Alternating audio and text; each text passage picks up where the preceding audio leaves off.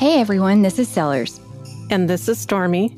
And this is Unforgotten, where each episode will highlight unsolved missing, murdered, and suspicious death cases in Alabama in order to raise awareness and hopefully obtain some answers for victims and their families.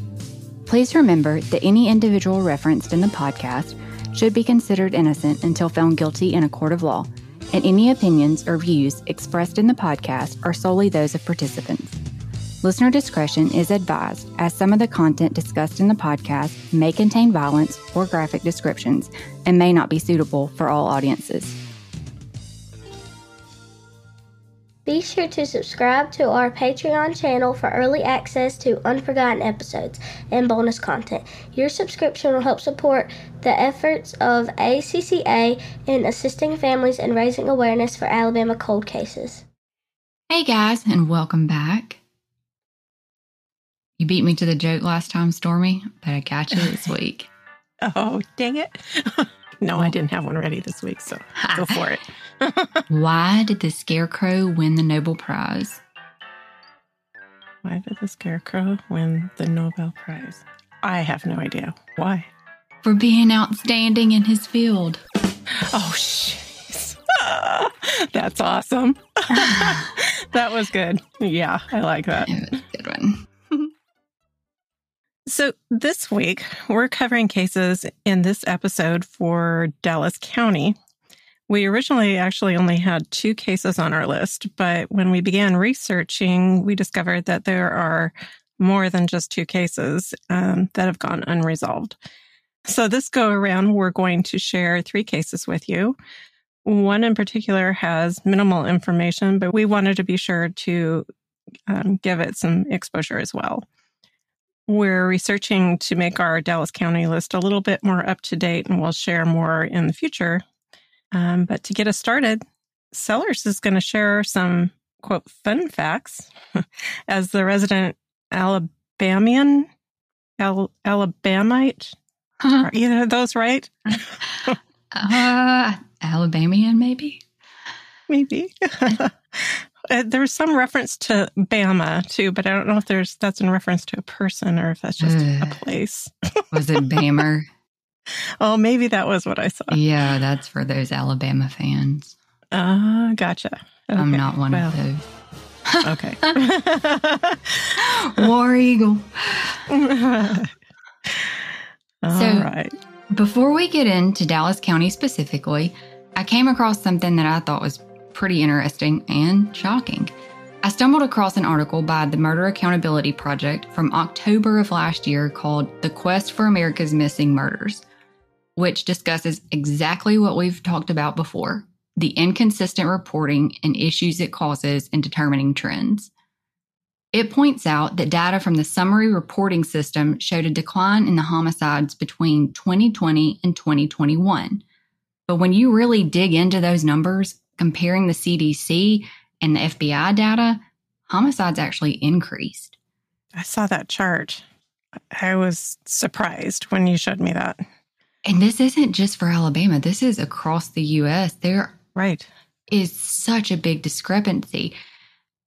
And I'm glad to know that it's not just Alabama. It's not every state. There are some states that are on point with their reporting. Huh. But California and Florida, y'all have got some work to do. Alabama does too, don't get me wrong, but they were way worse than we were.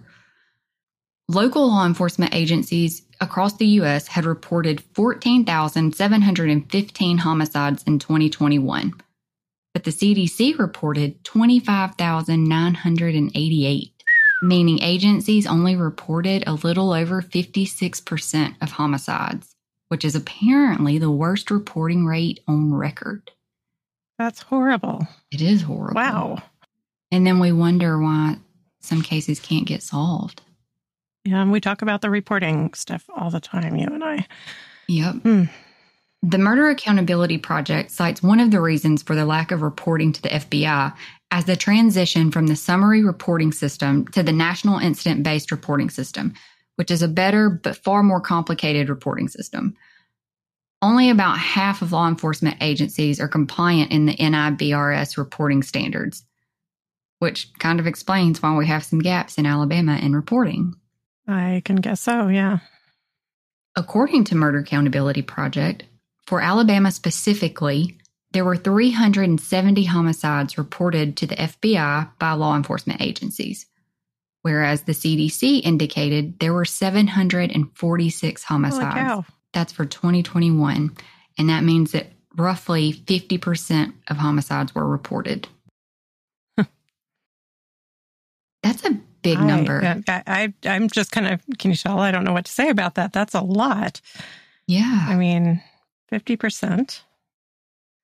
That's not a very good track record, I'd say. Even with the turnover change, to the new system, that's still, ugh. I will say that when I went to the crime.alabama.gov website to look up some of Dallas County's statistics, they actually are pretty regular in their reporting. I was pretty impressed. They've been pretty consistent.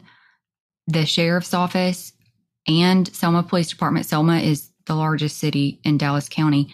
And both of those agencies seem to be really consistent in their reporting. Oh. So there are other in the gloom. Yeah, and there are some smaller areas that aren't as consistent. But for those to be the major agencies, I was kind of proud of that. Yeah. Because we don't see that all the time. We certainly don't. So as a little bit of background on Dallas County, it's located in the Black Belt region of South Central Alabama. Dallas County has an estimated population of 38,000. As I said, Selma is the largest city in the county, and it holds the government seat for Dallas County. Selma is best known for a series of 3 civil rights marches that occurred in the mid-1960s, in which thousands of people marched from Selma to Montgomery, 54 miles, advocating for African Americans' right to vote. The first march, known as Bloody Sunday, took place on March 7, 1965, and was led by several civil rights activists, including John Lewis and Jose Williams. The march received national attention as marchers were met by state troopers and local police who used tear gas and billy clubs in an attempt to disperse the crowd, and the march ended up turning extremely violent. 2 days later, marchers took to the street again. Only this time when they met state troopers and local police, they knelt and prayed instead of engaging in confrontation, and the march ended peacefully. Well, thank heaven, yeah. Violence isn't always the answer. I don't know that it's ever the answer. Yeah, for sure. The third march, known as the Successful March, was led by Martin Luther King Jr. on March 21, 1965. Marchers were protected by federal troops and successfully reached Montgomery on March 25th. The march and resulting publicity aided in the passage of the Voting Rights Act of 1965. Martin Luther King Jr. delivered the speech, "Our God is Marching On," in front of the state capitol, and a couple of statements in particular resonated for the topics that we discuss every week. How long? Not long. Yes, sir. Because no lie can live forever. How long? Not long. Because the arc of the moral universe is long, but it bends toward justice. In particular, I really like the one that says, "No lie can live forever." Yeah, that's awesome. It just, what a great clip. I think that's something that we don't always say directly, but I think that people need to remember that. I agree. Martin Luther King Jr. was really kind of a man before his time. We would be very lucky to have him around right now, showing his thoughts on the things that happen these days. We quote him quite frequently. That's where "Our silence is betrayal" came from. One of our favorite quotes. Yep. So the first case we're covering today is 26-year-old Joseph Edward Johnson. Joseph was living at home with his mother, Leah Johnson, and brother Levi in Wadsworth, which is a part of Deatsville, Alabama. So Joseph worked in an industrial pressure valve repair business called Relief Valve Service in Millbrook, which is about 20 minutes from his home. He definitely seemed to like his job, and according to his mom, they kind of treated him like a second family. They all really just cared for each other, and he just seemed to like it there. He was described as a very loving person who often made a point of saying that he just was good about taking care of his friends. He didn't want anything to happen to them and always wanted them to be, happy, that sort of thing when he was around with them, always trying to cheer them up. He always wanted to have those around him having a great time. He seems kind of like a guardian. Mm-hmm. Yeah, that's kind of what I got to. To make sure that everybody's okay, they're taken care of. He's somebody they can come to if they need anything, but also making sure that, everybody's just kind of living their best life. Yeah, that's exactly the way I kind of pictured him. Joseph had 2 sisters, Lizzie and Amber, and a brother, as I think I may have mentioned, Levi. Leas has said to Alabama.com that he doted on his brother, who was actually only 14 at the time, and kind of referred to them as best friends. I have a younger brother with an age gap similar to that. And I think that happens sometimes whenever there's a significant age gap like that. You just they become your little shadow almost. Yeah, it was kind of that way with my sister. There was quite a gap between myself and my siblings. And she used to do things like braid my hair when I was little, and I'd be her little shadow. As we researched, we found out, as we seem to say quite often, that there wasn't a lot of media coverage on his case. There were just a few articles, most of them saying close to the same thing. We were able to catch up with his mom and chat a little bit about what happened. Most of what was told to her came to her by the friends that he was with prior to his death. So according to Leah, Joseph left home on July 25th, 2015, around 8:30 or 9 p.m. in the evening, going to visit a friend. In the Selma Times-Journal, she mentions that before he left, he had asked his father about using his truck rather than driving his own car. She confirmed that he did end up driving his father's truck that night to his friend's house before they all went out. They and his friend's girlfriend then drove to Rogers Lounge in Selma, which is in Dallas County. They stayed out and were drinking and hanging out for several hours. In the early morning hours of July 26th, which is basically the same night, the group headed back to Joseph's friend's house. Well, according to his friend, on the way home, Joseph fell asleep in the car. And while Joseph was sleeping, the friend and his girlfriend got into some sort of argument. And the girl got mad or frustrated or just whatever and got out of the vehicle at a store called Gabe's Store. I know. I was like, oh, really? I mean, that must have been some fight for her to leave. But and you would think if that actually happened, he probably wouldn't have slept through that. It's not like a car's soundproof. Yeah. Well, we'll get to that because I'm not really entirely sure he did. But just before they arrived home, according to the story, Joseph woke up and asked where the girlfriend was. He didn't like that she was walking home alone, so he got out of the vehicle and went to find her. However, it's how he was described earlier. Yeah, it does fit that. And I am not surprised that he went after her. But when he woke up or when he got out of the vehicle, I think is... Or why he got out of the vehicle. Yeah.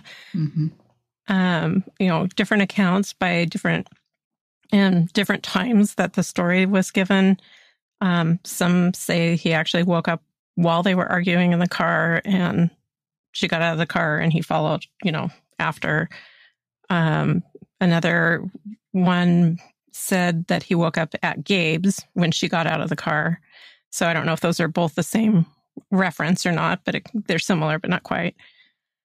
So there's really not a straightforward accounting of what exactly happened. And there's nothing from any kind of police statements or anything that said what they gathered, from the research that they did or the investigation they did. So we don't really know exactly what happened. Yeah, that's kind of sketchy. Yeah, just a little. And unfortunately, according to the articles we read, about 2:30 in the morning that morning on July 26th, Joseph's body was found by a motorist on Alabama Highway 14 near the intersection of Dallas County Road 209 on the side of the road about half a mile from the friend's house. Mm. Yeah. When the motorist found him, he, of course, called 911. And apparently, I think the police were trying to locate Leah. They couldn't figure out, how to reach her, but somehow they must have reached her brother-in-law, who ended up finding her. She was at a friend's house, and he had to stop there and tell her the news. Oh, I just can't even imagine. I mean, I guess it was good that she was with friends rather than alone. But it's almost like if she was by herself, it was probably better that the police couldn't get her first. Because I don't know how I would handle that kind of news. Well, I think it would be very similar to how she did. One article mentioned that she just screamed and ran. She didn't know what to do. Leah stated to the Selma Times, the Journal, in 2015, "My whole world has been ripped and turned upside down. It's hard to breathe. It's hard to think. It's just so devastating." And I can imagine that's exactly how I'd feel. Yeah. In my chats with Leah, she mentioned that though the intense feelings that she had constantly for the first few years had lessened some, this year, the 7th year since he died, has been filled with tears again. She finds, quote, "Tears rush to my eyes when I think of his last hour of life." And she wonders, who did his eyes see last? Was it a friend, people he knew, or strangers? Alabama state troopers believed Joseph was under the influence of alcohol and possibly fell asleep on the highway. They stated that maybe a motorist likely just didn't see Joseph in the unlighted roadway and ran over him, leaving the scene without stopping to help. He fell asleep in the roadway? That's what I'm thinking. I mean, I might see that if he was walking down the side of the road and he was a little tipsy, maybe he wandered on slightly onto the road and got hit, but I can't see him falling asleep in the middle of a road. But who does that? Yeah, I don't see anybody thinking, this looks like a good place to lay down. Mm-hmm.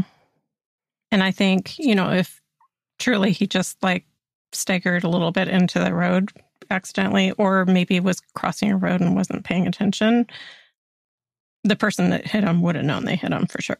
Do we know how far that was from Gabe's? Well, in talking with Leah, she put us in touch with a person and his wife who were nearby the area when all of this occurred. They didn't witness the hit and run itself, but they had been nearby afterwards and had witnessed when only one officer was on site, seemingly waiting for others to show up.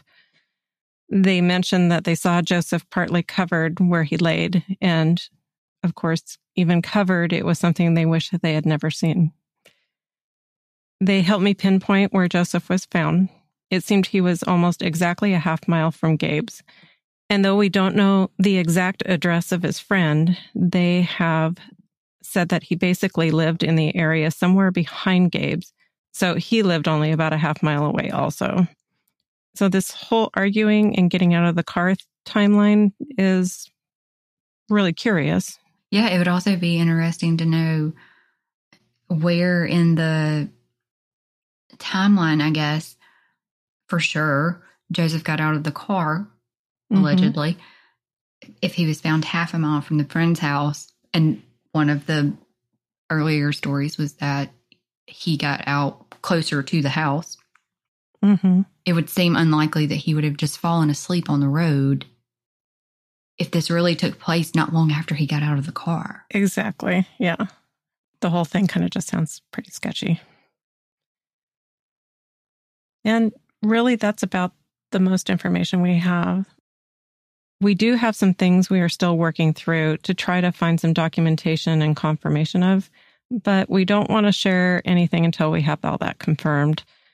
And also, if it's something we can share, We aren't sure yet because we don't want to disclose anything that could compromise a future investigation as well.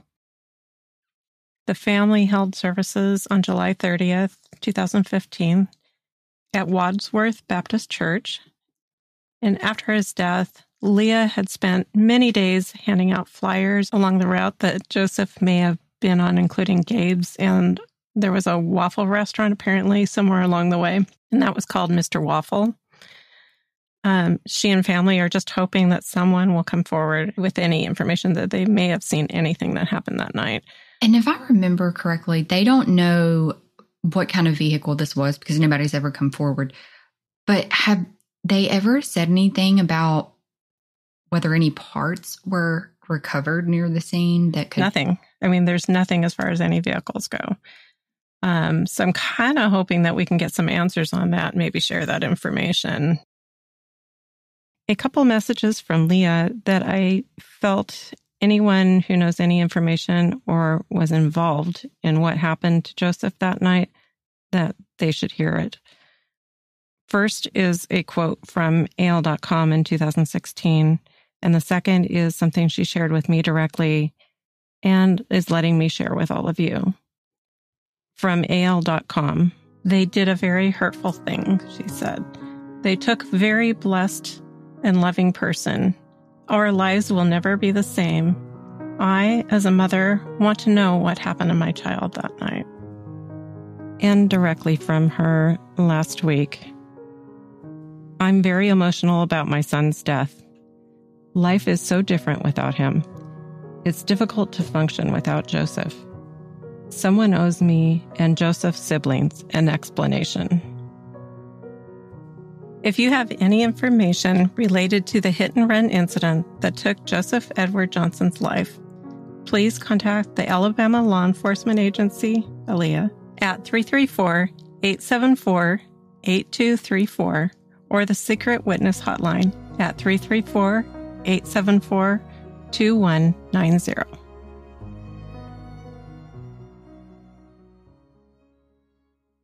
Next, we would like to share the case of ShawnDarius Tyus, who disappeared around the holidays in 2020. We're sharing just a little bit of insight into his background, which unfortunately was not one of the straight and narrow types.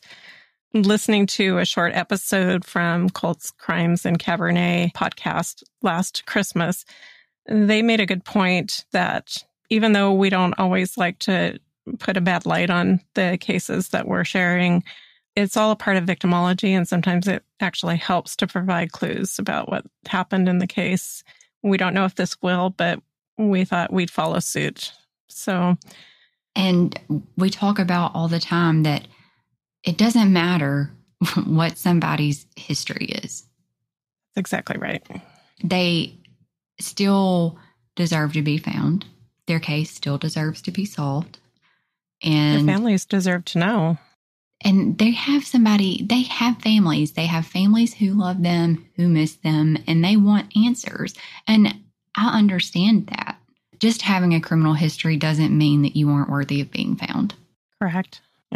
We could say that they have mothers just like Joseph's mother who loved him. ShawnDarius' mother loved him as well. His family loved him. Prior to his disappearance around 2014, ShawnDarius had some run-ins and arrests for traffic and robbery charges. In 2018, he led officers on a high-speed chase from a probation violation that included ramming an occupied police car, for which he was shot by police in the attempt to stop and detain him. In 2020, after he was released, he was speeding and an officer pursued, resulting in, again, another high-speed chase. ShawnDarius crashed into a tree but ultimately was okay after receiving treatment, but he was found in possession of a firearm as a felon. It's not completely clear, but just a few months before he went missing, he was apparently released from prison before serving his full time. That is kind of curious to me after having two pretty serious charges. The first one, I believe, was attempted murder, actually, the one that he rammed the police car. Because he pled guilty, I think they didn't sentence him as long as I shouldn't say real attempted murder, because they could still say it's real, but, just pleading guilty and admitting, what he did. And just running his name through Google, I actually came across a petition that it looks like his family started saying that he had been wrongfully convicted and requesting his release. Well, I say that. I think it's his family because it says ShawnDarius, Tyus, and it says it's in Selma, Alabama. So that's just, I feel like it's kind of logical to assume that it would be the same person. Right. But when we pulled the attempted murder charge from Alacourt, the last court action says it was waived to grand jury. So I see on May 25th of 2018, there was a transcript warrant and complaint that was filed, but I'm not really sure what happened after it was sent to the grand jury. Right. It kind of just seems to have ended there. That's what it looks like. And that was in 2018. So it almost doesn't look like he ever actually went to trial on any of that. But then there was that petition that makes it seem like he did. So maybe that record's sealed. Sometimes they'll do that. Yeah, I don't know. And it got a little confusing or a little muddled because aside from him ramming the police car or allegedly ramming the police car, I guess, the two instances were pretty similar in some ways. So yeah, it's kind of confusing as to what happened and why he wasn't serving any time at the time of what next happened.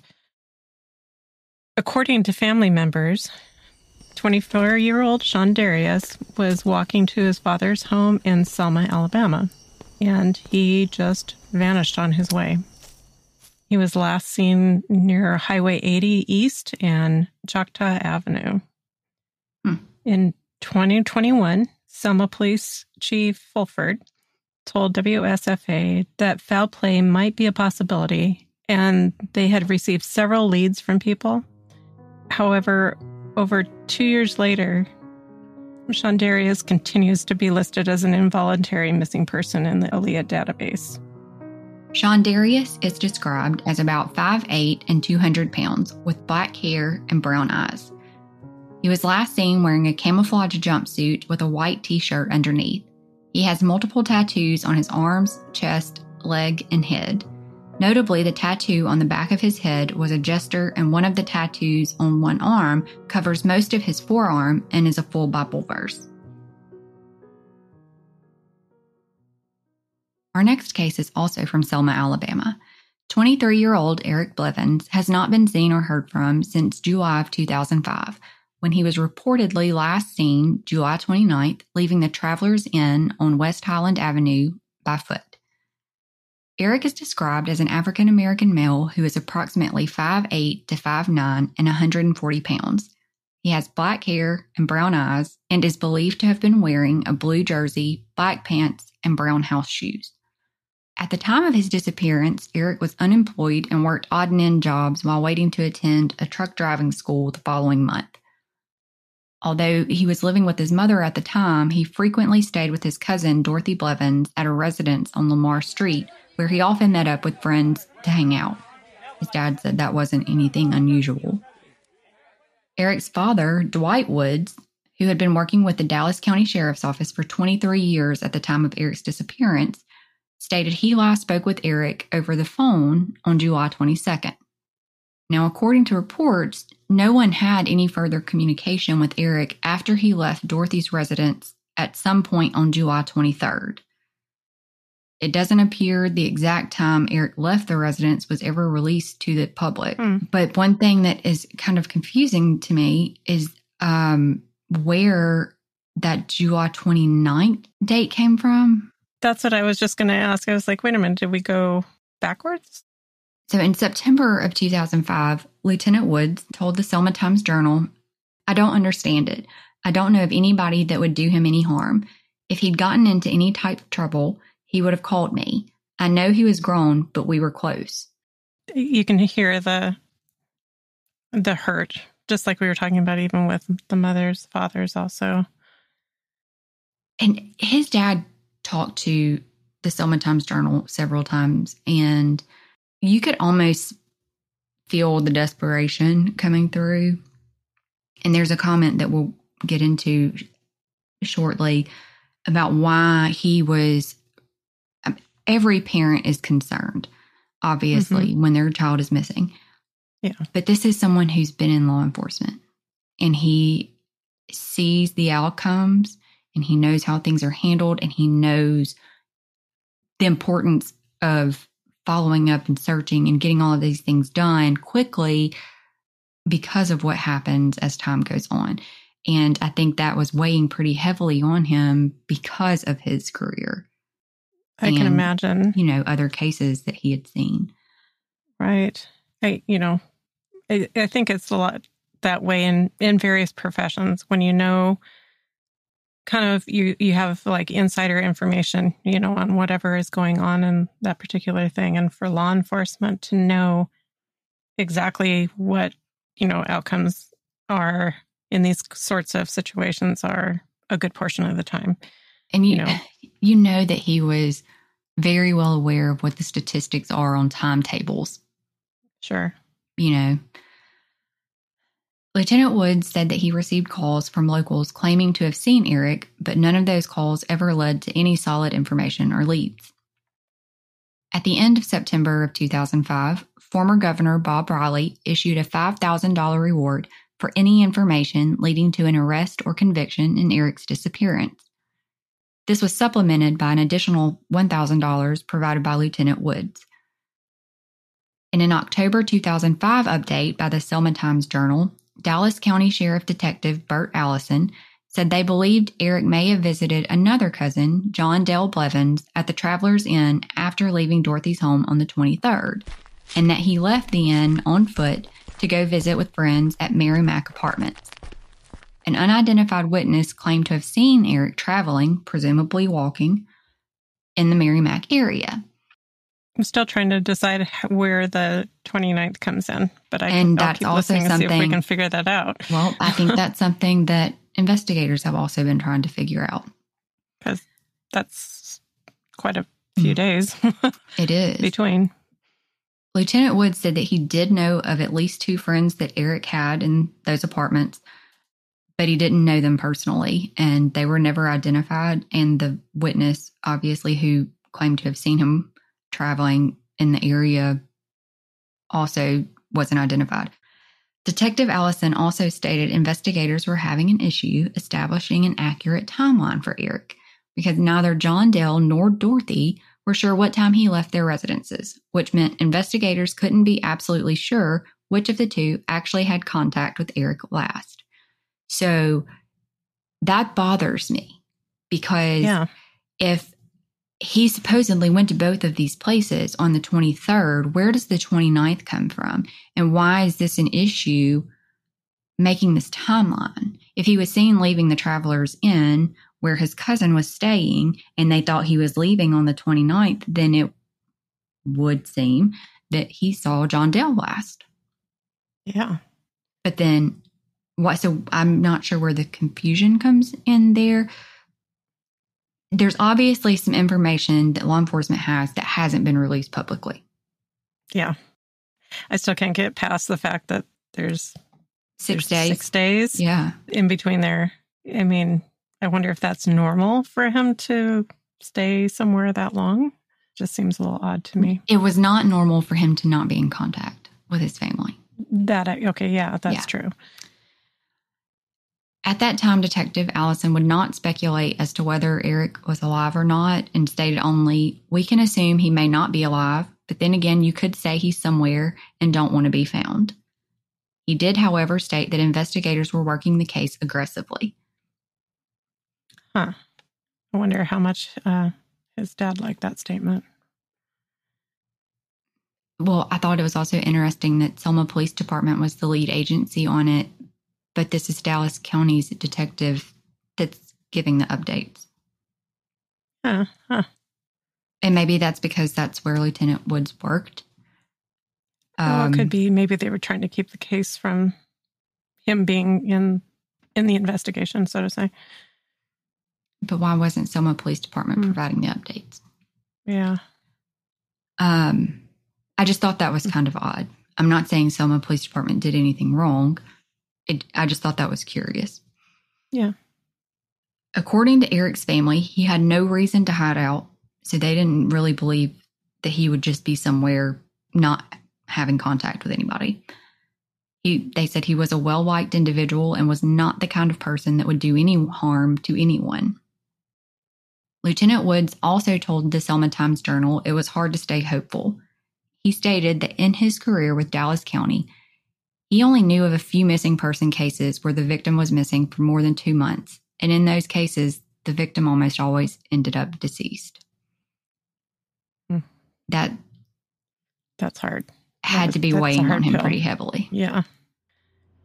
On October 13th, 2005, at the request of Selma Police Department and with the assistance of Dallas County Sheriff's Office, a cadaver dog from Georgia was used to search an area behind Tipton Middle School after a tip was received saying Eric's body would be found there. Unfortunately, that search did not turn up any new information. On practically a monthly basis, from February of 2006 to July of 2008, Crime Stoppers ran ads in the Selma Times-Journal urging anyone with any information about Eric's case to come forward. But it's a long time for a Crime Stoppers ad to run. I know. I thought that was great, actually, that they did that. That's awesome. I mean, I hate to say that it might have anything to do with his father being in law enforcement, but regardless of the reason, it's really cool that it ran that long. Sadly, it doesn't appear any information ever came in. And in 2015, Lieutenant Woods filed a petition with the Dallas County Probate Court to have Eric legally declared deceased. And on March 4th, 2015, the Dallas County Probate Court officially declared Eric deceased and named Lieutenant Woods as the administrator of Eric's estate. I spoke with Lieutenant Blanks of the Selma Police Department on March 8th, 2023, and he confirmed that Eric is still missing and his case remains an open investigation. If you have any information regarding the disappearances of Eric Blevins or ShawnDarius Tyus, please contact Selma Police Department at 334-874-6611 or Crime Stoppers at 334-215-7867. Since Alabama Cold Case Advocacy's creation, we have dedicated innumerable hours to researching and networking in an effort to provide the largest platform we can to the cases we share. We shoulder all associated expenses with Alabama Cold Case Advocacy out of our own pocket, including the subscription fees for researching and production of the Unforgotten podcast to provide a cost-free avenue for the victims' families of those cases. We hope you will join in our efforts to raise awareness of Alabama's missing and murdered and support these families who have been forced to carry the immeasurable loss of their loved ones and the fight for answers. If you appreciate our mission and you are inspired to make a donation, your extra support will enable the ACCA to continue our research, share the cold cases, and help those families know that they are also unforgotten. Unforgotten is an Alabama cold case advocacy podcast recorded in conjunction with Riverside FM, hosted and distributed by Anchor FM, available on your favorite podcast platform. Intro music for the show was created by Principles of Uncertainty, who also mixed and mastered this episode. Content and production is by Sellers and Stormy, artwork by Sellers. Credits for music, sound clips, special mentions, and any source referenced in our podcast can be found in each episode's description. We hope you will join us on all the major social media sites and continue to raise awareness of our Alabama cold cases. Until next time, thank you for listening to Unforgotten.